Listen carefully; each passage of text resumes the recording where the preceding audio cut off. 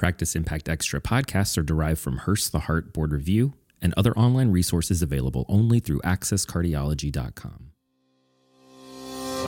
Do we need to reassess the clinical approach to the treatment of asymptomatic severe aortic stenosis? Hi, I'm Dr. Bernie, and welcome to Practice Impact Extra, the AVATAR trial, aortic valve replacement versus conservative treatment in asymptomatic severe aortic stenosis. This was presented at the American Heart Association scientific session in 2021. There is considerable debate regarding indications for early surgical AVR in asymptomatic patients with severe aortic stenosis and normal left ventricular function. The goal of the AVATAR trial was to evaluate aortic valve replacement, AVR, compared with conservative watchful waiting among patients with severe aortic stenosis who were asymptomatic. The study enrolled 157 patients with severe aortic stenosis. This was defined as an aortic jet velocity of greater than 4 meters per second, or a mean aortic gradient of greater than 40 millimeters of mercury with normal left ventricular function.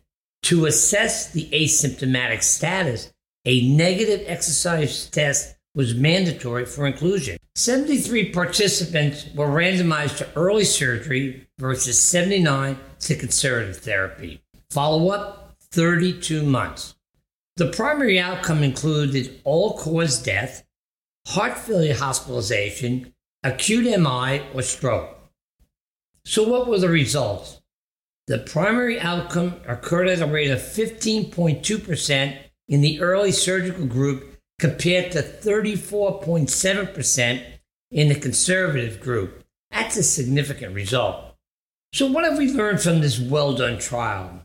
In asymptomatic patients with severe aortic stenosis, early surgery reduced the composite endpoints of all-cause death, hospitalization for heart failure, acute MI, or stroke, compared with conservative watchful waiting. It provides a preliminary and encouraging benefit for early surgical AVR. I did want to comment that the trial did have some limitations related to the small size of the patients who were randomized, as well as the duration of the trial being only 32 months. I want to call your attention to a trial involving TAVR versus conservative therapy, which is enrolling nearly 900 patients and will be followed up for about 10 years. And I think this is going to provide very interesting results that also will impact on the treatment of asymptomatic severe aortic stenosis. I want to thank you for joining me, and see you next time on Practice Impact Extra.